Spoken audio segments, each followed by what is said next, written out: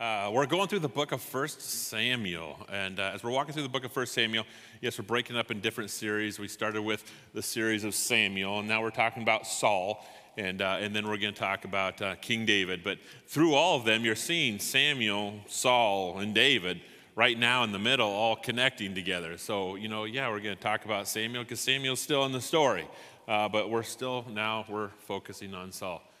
Just kind of a really fast review. You saw that when we started the book of Saul, that they wanted a king.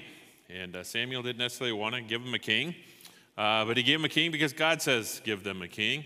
And then last week we talked about Saul. We went through 3 chapters and we talked about Saul. It's like things are working out. And people are saying, how could you say that a king's not a bad idea? This is a great idea.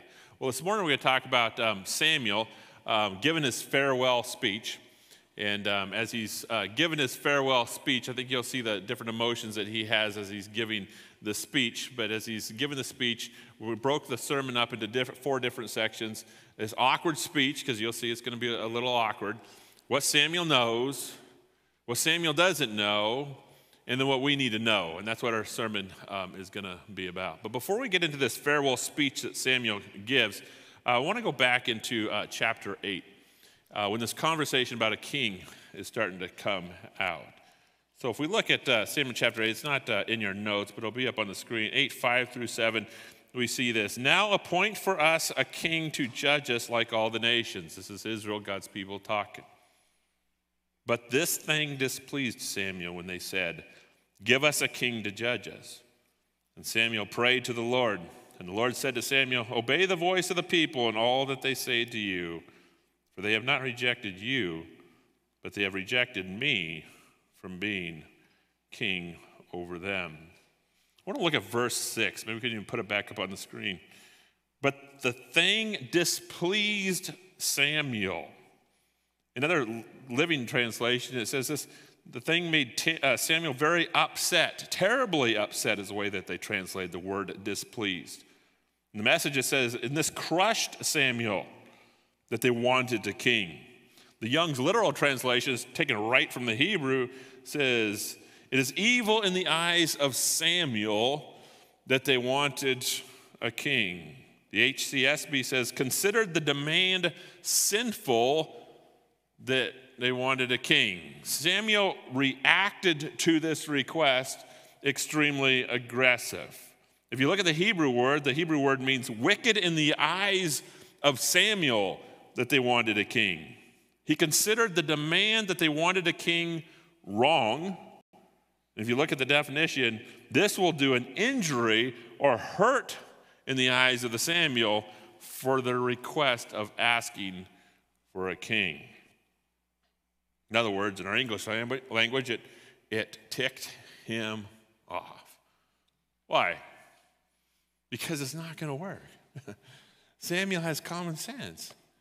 This isn't going to work. I mean, what is a king? A king is a supreme ruler, an ultimate judge, and a royal master. A supreme ruler, think about this. Samuel did not want a king because he said, God is your king. God is the supreme ruler, but if you put a man on earth who is the supreme ruler, what's that going to do with God? If you put a man on the earth that's a supreme ruler, why would this man, being a sinful individual, submit to God as the supreme ruler if he's the supreme ruler? Because supreme ruler means exactly what it is, the supreme one. But if you put a man there, he's not the supreme one. God is the supreme one. A man, this is the way Samuel thinks, is that a man who will take the position of king will take it away from God. Because it will go to his head. And as soon as it goes ahead that I am the king, then I need no other. And why would a king submit to a king of the kings? He knew it was going to mess everything up. A man who is king is going to demand worship. But he's not supposed to demand worship. God's the only one who's supposed to have worship. But if you put somebody in a position as a royal master, what's he going to do to his people? Oh, look at me as the royal master. It's not the way it's supposed to work. He's supposed to look at God as the royal master, not to look at man is the royal master. See, Samuel knew this wasn't going to work. Another reason why I knew it was going to work is because they wanted a king like all the other nations. What does that king look like? The king is the judge. The king is the master. The king is the ultimate authority, and there's no other. So if you look at the king in the other nations, there is no peasant person that walks up to the king and says, yes, you are my king, but I actually worship the king above the other kings, above you. I worship the king that's over you. I worship the king that's over all the kings. How do you say that to a king? I know you're my king. I know you're it. I know the buck stops on you, but I worship the one above you because he's the King of Kings and he's the Lord of Lords. Therefore, you pretend like you're my master, but you're actually not my master. He is my master. What happens if you start speaking to a king like that? You take your head right off. I mean, if the king is the ultimate master, he's going to act like he's the ultimate master, and any peasant that walks up to him and says, you're not the ultimate master, will be killed. I mean, people ask the question, why is there a bloodbath in the Old Testament? Well, the reason why there's a bloodbath in the Old Testament is because there's kings that are in charge in the Old Testament, and you don't mess with them. So Samuel knows this isn't going to work, but he's going to have to give a speech. And his speech is, I'm going to die, and after I'm dead, there will be a king in charge of you. Not a prophet who will give you direction. There will be a king in charge of you. Now, before Samuel's speech, he knows that the world is going to be listening to this speech. And he knows that this is going to be a disaster. So if he knows it's going to be a disaster, 200, 300, 400, 500 years down the road, they're going to look back and they're going to say, well, who put this king in? So Samuel's got to think of this speech that's going to be appropriate to the people because he knows that it'll never be forgotten. I have a speech that I'll never forget. It was in 5th grade. I needed to memorize the preamble to the Constitution. You guys know the preamble to the Constitution? We, the people of the United States, in order to form a perfect union, establish justice, ensure domestic tranquility, provide for the common defense. You guys know that? You guys should know that. I learned that in 5th grade. Well, why do I know it? It's because I was going to be made to stand in front of people and quote it. And so what did I do? Is I memorized it. I usually didn't do my homework, but if I have to stand in front of people, I have to memorize it. So I knew it from inside and out. And in 5th grade, I'll never forget, I can just picture myself right now standing in front of the class. And as soon as I walked up there, my mind went blank. And there's nothing but a silence in the room. And it was an awkward silence. So awkward that a 5th grade girl was sitting in the front row, looked at me and said, "We." And I looked at her and go, "We." And then I looked back. I said, "The." And she did, "People." I go, "People of." Yeah, every single word. United States. I mean, I was a complete failure. And I remember after that speech, I sat down and said, I know it. We, the people of the United States, in order to form perfect. I still haven't got it out of my mind because I want to go back in the 5th grade. I want to prove myself that I knew it. Remember that speech? Sam is going to give the same speech. We're going to read it from the Bible from here on out. It's a speech that he knows will bring destruction to a nation. But he has to give the speech because God says it. So what do you say when you don't know what to say? Well, Samuel said what everybody say when they don't know what to say. I didn't do it. You see that in verse 1. And Samuel said to all Israel, "Behold, I have obeyed your voice in all that you have said to me and have made a king over you. And now behold, the king walks before you, and I'm old and gray. And behold, my sons are with you. I have walked before you from my youth until this day. Here I am, testify against me before the Lord and before his anointed. Whose ox have I stolen? Nobody's. Whose donkey have I taken? I didn't do it. Or whom have I defrauded? I haven't defrauded anybody. Whom have I oppressed? Or from whose hand have I taken a bribe by my eyes with it? Testify against me, and I will restore it to you." Samuel's saying, I didn't do it. It's going to be a mess, but I didn't do it.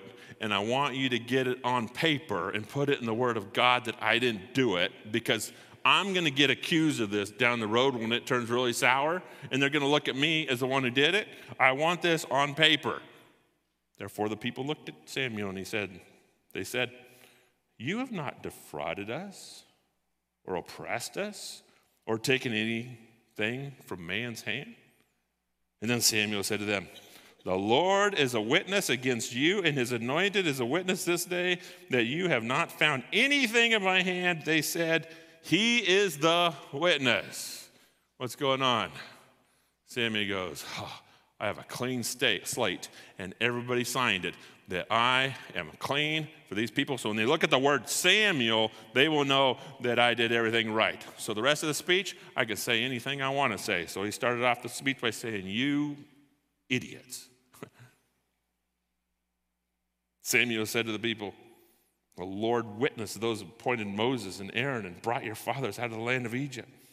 Now, therefore, stand still, that I may plead with you before the Lord concerning all the righteous deeds, and that the Lord that he performed before you and for your fathers.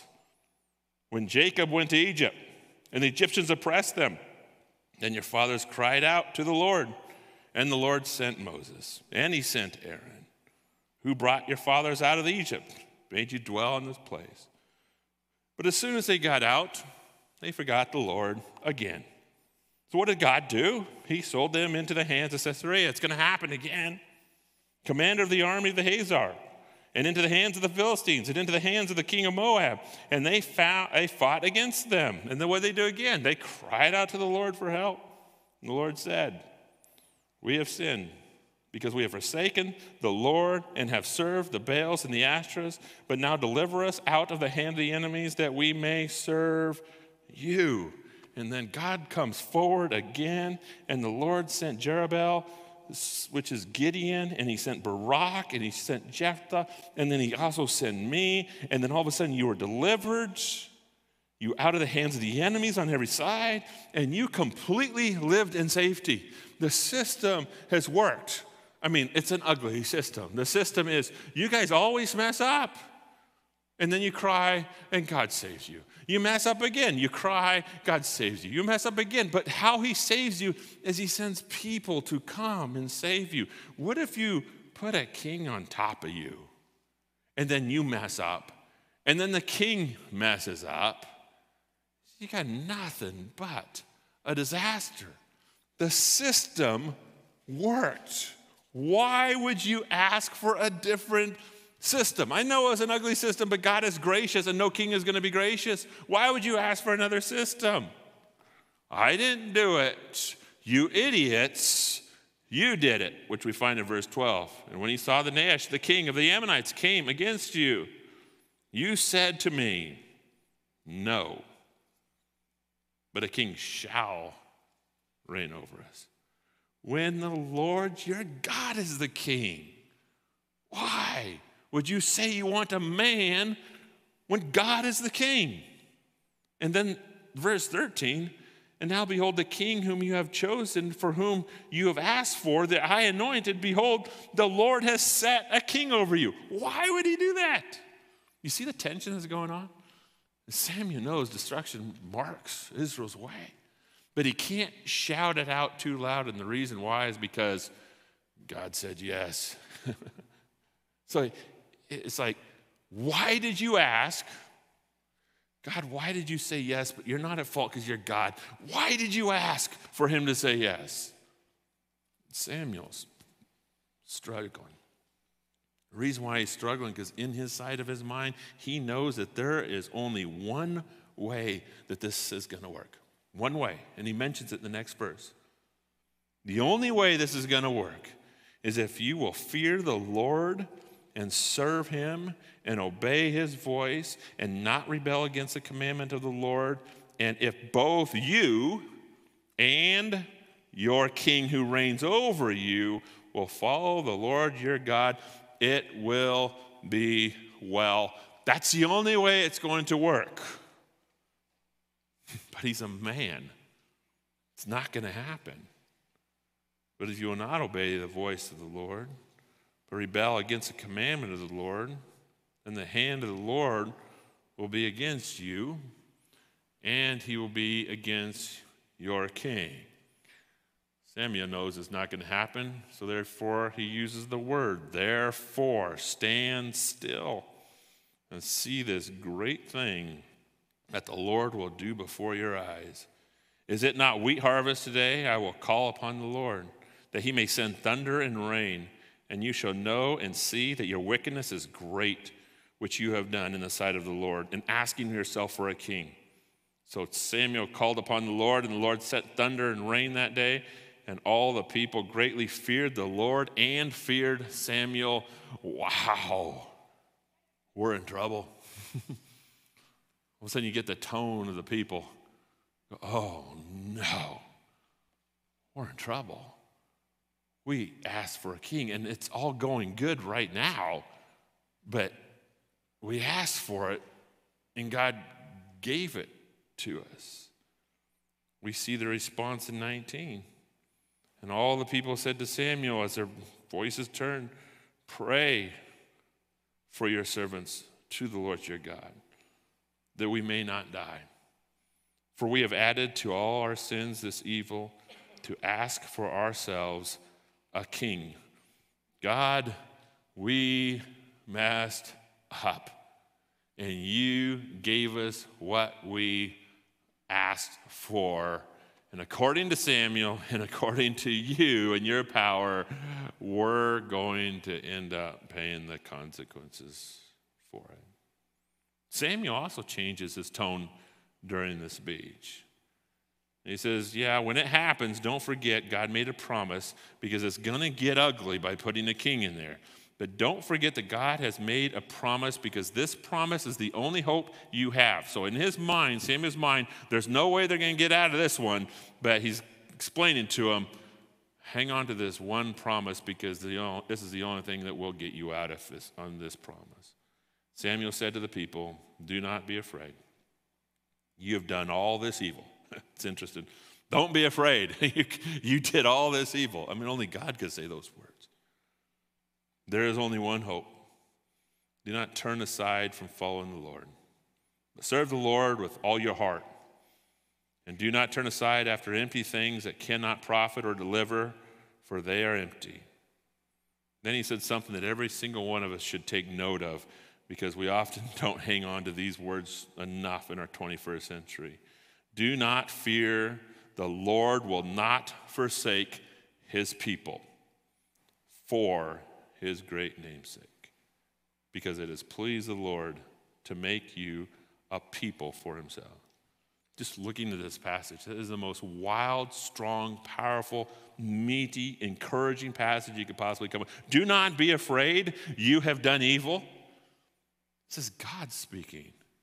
Do not be afraid, you have done evil. Why would you not be afraid if you've done this horrific evil? Because there's going to be bloodshed as a result of this king coming. But why would you be afraid and you've not done evil? And the reason why it's mentioned in the verse is because God has made a promise. God has made a promise. What's that promise? That the Lord will not forsake his people. Remember the promise he gave to Abraham? Made a promise to Abraham that I'm not going to forsake my people. Is God going to break the promise? The answer is no, and you find the reason in the verse. I will not break the promise for my name's sake. I'm not saving you for your behavior. I'm not saving you for your actions. I'm not saving you because you're stupid. I'm not saving you because you're a sinner. I am saving you for the sake of my name. I made a promise, and that a promise is attached to my name. So if you ask me to forgive your sins will be forgiven. Why? Because you deserved it? No, I'll forgive your sins for the sake of my name. When I get to heaven and look at God, God, why did you save a wretch like me? He's going to look at me and say, not because of you, Mike. It's for my name's sake. I made a promise. And as a result of that promise, it will be done, or my name will be ruined if it is not. Think of Samuel's mind. They asked for a king God gave them a king. He sees nothing but bloodshed as a result. But in his farewell speech, he's saying, I do not know how this is going to work, and it's not going to work out very good. I know it's not going to work out very good, and I've done the math, and I can't even see how it could work out very good. But never forget this one promise. God will not forget you in regards for his name's sake. Then he closes off his speech by saying, I'll continue to do what I'm supposed to do. You do the same. If you don't, your history. Moreover, as for me, far be it from me that I should sin against the Lord by ceasing to pray for you. And I'll instruct you in the good and the right way. Only fear the Lord and serve him faithfully with all your heart. For consider what great things he has done for you. But if you still do wickedly, you shall be swept away, both you and your king. And then his speech is over.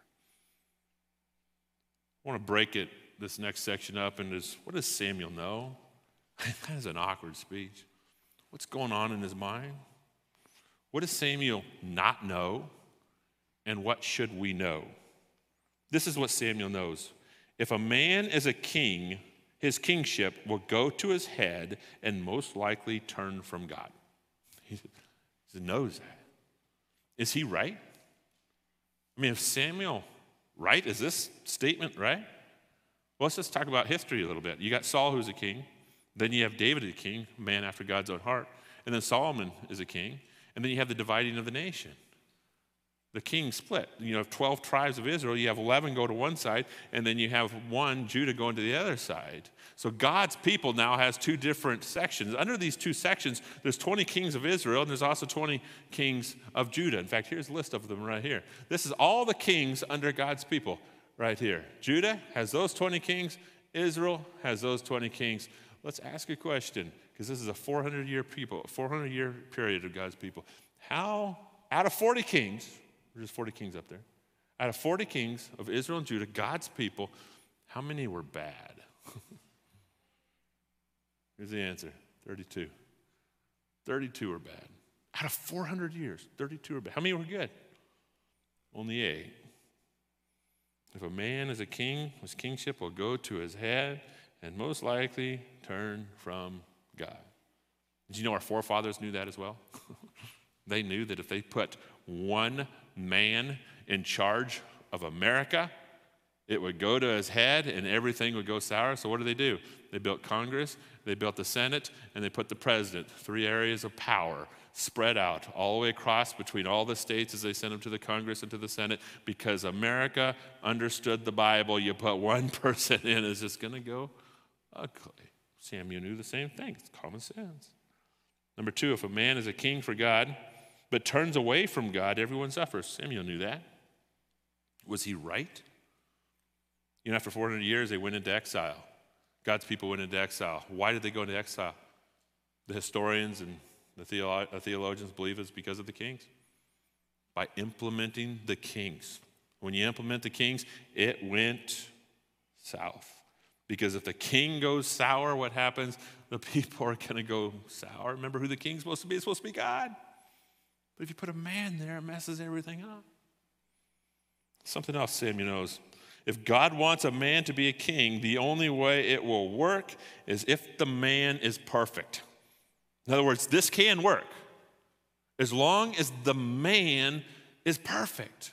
Because if you have a perfect 40 men leading the country, I'll tell you what's going to happen, success. I'll tell you what's going to happen, great things is going to happen, because the king is perfect, and as he's perfect, he's going to lead people in a direction that we're supposed to go. So if you have a man, it would work, only if it was perfect. Number 4, I don't know if Samuel went to this thought pattern, but if a man is perfect, he would have to be God. Because there's no man that's perfect. We're working towards David. David's going to get put in there, but David's not a perfect man, and that's the story you're going to get. You're not going to get a story. Be like David, because that's not the story. He's not a perfect man. You like David when he kills Goliath, or you like David when he sleeps with Bathsheba? When do we like David? If you put a king in there, the only way success is going to take place is if he's perfect. The only way he's perfect is if he's a man. So you have to have a God-man that is going to be your king. I don't know if Samuel's gone this far in his thinking, but if he's doing the math, this is the only way it's going to work. Number 5, if a man is God and he died, then God died. If it's a man is a man, he's going to die. Is that correct? But if a man is a God-man and then he dies, then God died. We don't have a God that radical. I mean, if Samuel's trying to figure this out on paper and say, this whole kingship is just not going to work, and he pencils everything in, he could only pencil this direction. And if he pencils this direction in, he's going to say, no way, because God is not that radical. God's not radical. There's no way God would leave heaven, come to earth as a man and then die, because that means God died. No way. Number 6, God dies, his kingdom has no power because his people live on. Even if that happened, God left heaven, he came to earth as a man, and God died, then he's done. And he only had kingship for, however long he was on earth. And then his people are there without a king, then they don't live on. So even if it got this radical and it got this crazy, if God fixing his problems that he implemented in, it's still not going to work. It's impossible, because God's not that radical. I'll tell you what Samuel did not know. He did not know these words from Paul. He was in the form of God, did not count equality with God a thing to be grasped, but made himself nothing, taking the form of a servant, being born in the likeness of men, and being found in human form, he humbled himself by becoming obedient to the point of death, even death on the cross. Therefore God has highly exalted him and bestowed in him the name above every name. He is the King of kings and he is the Lord of lords. And so the name of Jesus, every knee will bow in heaven, on earth, and every tongue will confess that Jesus Christ is Lord, to the glory of God our Father. This happened 1,000 years after Samuel's speech. Samuel had no idea that this was going to happen. I don't think he could even conceive that something to this magnitude, that God would even do something like that. Leave heaven, come to earth, live a perfect life as the king, because a king has to live a perfect life, go to a cross and die at the cross. And what's happening when you're dying at the cross? Our sins are going upon his shoulders. Our wickedness is going upon his shoulders. Our evil is going on his shoulders. And then he goes to the grave, paying the price, and raises up again. And then he ascends into heaven, but he can ascend into heaven as king. Do you know why? Because in John 14, he says, it is good for me that I will go, because if I go, the Holy Spirit will come and live in everyone who believes that my kingdom will live on. Samuel had no idea. I mean, when Samuel gets up to heaven, I just know his question he's going to ask. God, why didn't you tell me you were going to be this radical crazy? And why did you give me Philippians 2? My speech wouldn't have looked so stupid. I could have told them and they would have all believed it. God responded to him and said, I have people who have had it for 2,000 years in Scripture and they still don't believe it. They even have your story, Samuel. Think about this. They have your story and your stress of how is God going to fix this. And then they watch the ugliness of the kingships and the death and the bloodbath through the Old Testament, and how their decision to want a king was completely wrong. Even though I gave it to him, I still gave it to him, even though it's completely wrong. But then I bailed him out again, just like I bailed him out with Jacob, just like I bailed him out with Moses, just like I bailed him out with, I go all the way, Gideon, Jephthah, all those people that I mentioned in his speech. I bail him out again with the King of kings and Lord of lords. And still people don't give a rip. In the 21st century in our world right now. Is it because God's just too radical? Is it because God's just too unbelievable? Oh, Samuel's thinking, if I just knew that. God's thinking, the world knows it. They still don't give a rip. What we need to know Number 7. When it looks like God doesn't know what he's doing, he knows what he's doing. He's doing it, and it is right. This is the story. It took place 1,000 years after. The story of Jesus Christ took place 1,000 years after Samuel. But Samuel did the math. And he did not understand why God would allow them to have a king. Did not understand. But do you know what Samuel did, even though he didn't understand? He anointed a king because God told him to. That's it. He anointed a king because God told him to. And no other reason. I'll anoint a king, even though I don't understand it, but you told me to, so I'm just going to trust it, and I'll anoint him. Do you know what he's going to do in a couple weeks? He's going to anoint 2 kings. He's going to anoint another king. Now you're going to have 2 kings on earth. You're going to have David and Saul. What's going to happen? It's called soap opera. I mean, when you have 2 kings, it's going to really get ugly as we're looking at this. But what does Samuel do? He still obeys when he doesn't have it figured out. When Samuel could not understand what God is doing, Samuel still trusted God and moved forward with it. Next thing we need to know is that when you can't figure it out, God has it figured out. You know, we look at the Bible and, we observe to see if God is somebody that we could accept. And so we start to question him. And some of the things that we question him is, what about those people who never heard about Jesus? What's going to happen with them? I'm not going to do that. If you can't give that answer, then God must be completely irrelevant. Why would a loving God send somebody to hell? Well, that's not a God that I would really like to associate myself with. So during my evaluation, I think I'll check out and say, I don't want that God. I will choose something else. Well, what? I don't know. What else is out there? Nothing's out there. Well, that doesn't make a difference. I'm not going to choose that one because I'm doing an evaluation on it. If God is God and so powerful, why is there so much suffering in the world? I want that figured out before I'd ever go to God. Now, I can give you theological answers. We can sit up here and give you theological answers every day, but the question you really need to ask, every one of us needs to ask, is there a God or is there not? And if there is a God, where are you going to get to know him? How do you know who he is? Did you know there's only one book that offers God? It's the Bible. And all the other religions, they'll base themselves off the Bible, but this word of God introduces the world to God. Now, as you look at God, you don't get to make the decision, do I like it? Do I not like it? I can't really figure him out. Since I can't figure him out, maybe I'll choose him, maybe I will not. If he's God, he's God. If he's not, he's not. That's the decision you make. But if he's God,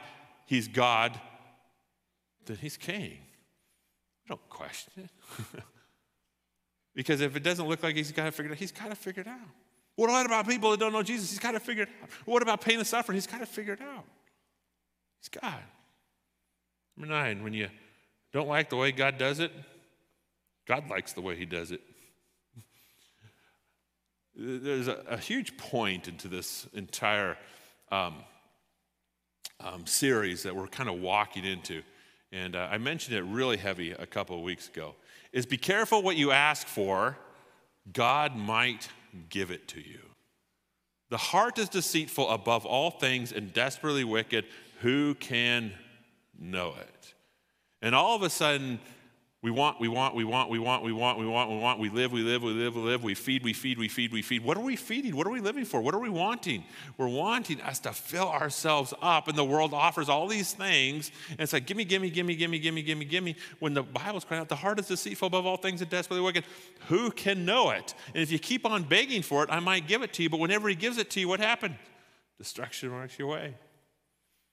For 1,000 years after the kingships were put in place, bloodbath took place. Why? Because God gave you what they wanted. That's why. He says, you want it? Okay, you can have it. When you hear the words that, God does not sovereign. In other words, I have a free will. If you hear the words that, well, no, the Bible says you don't have a free will, what do? We get mad. we get mad at God and say, no, God, don't say that. I have a free will. If the heart is deceitful and desperately wicked above all things, who can know it? If I have a free will, the biggest prayer I have is, God, please completely, entirely micromanage me. Just completely rule everything decision I make. And think of the freedom if our prayers were like that. God, I don't know the answer. When I make a decision, God, my decision is probably wrong. Therefore, I'm going to make a decision. I'm begging you to micromanage my decision because you have my best interest in mind. What happens is that God has a way that he's doing it, and he likes the way he's doing it. And if we don't like the way he's doing it, we start fighting against God. But if he's doing it that way, just embrace it. You won't believe the freedom that you'll get. I mean, think about one way he's doing it. You cannot work your way up to salvation. You can't do it. I mean, that's the way he did it. How many people are trying to impress God enough to be saved? We're going to talk about this in 2 weeks. How many people are trying to impress God enough to be saved?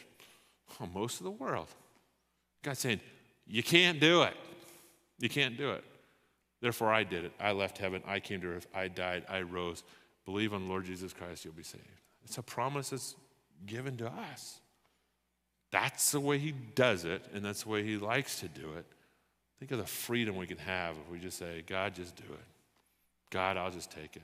God, micromanage me. If I go into a hole, as a result of going into a hole, I want to open up your word to make sure that I am in the center still of doing what I need to do, and I ask that you just get me through as I walk with you. There's complete freedom in that. If you don't like the way God does it, he likes the way he does it.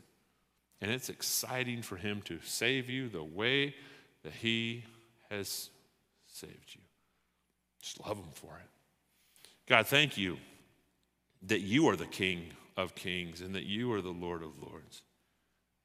You have our best interest in mind. Therefore, when you have displayed all your power as king, you laid your life down on the cross for us to show us that you have our best interest in mind. Thank you, God, so much for that gift. I just pray that we'll believe it, God, that you have our best interest in mind. And when we question you and we fight against you and we threaten to not believe in you, I pray you convict us, God, and give us an understanding that you're on the throne and you know what you're doing. And we are saved as a result of what you've given to us, not by what we can do.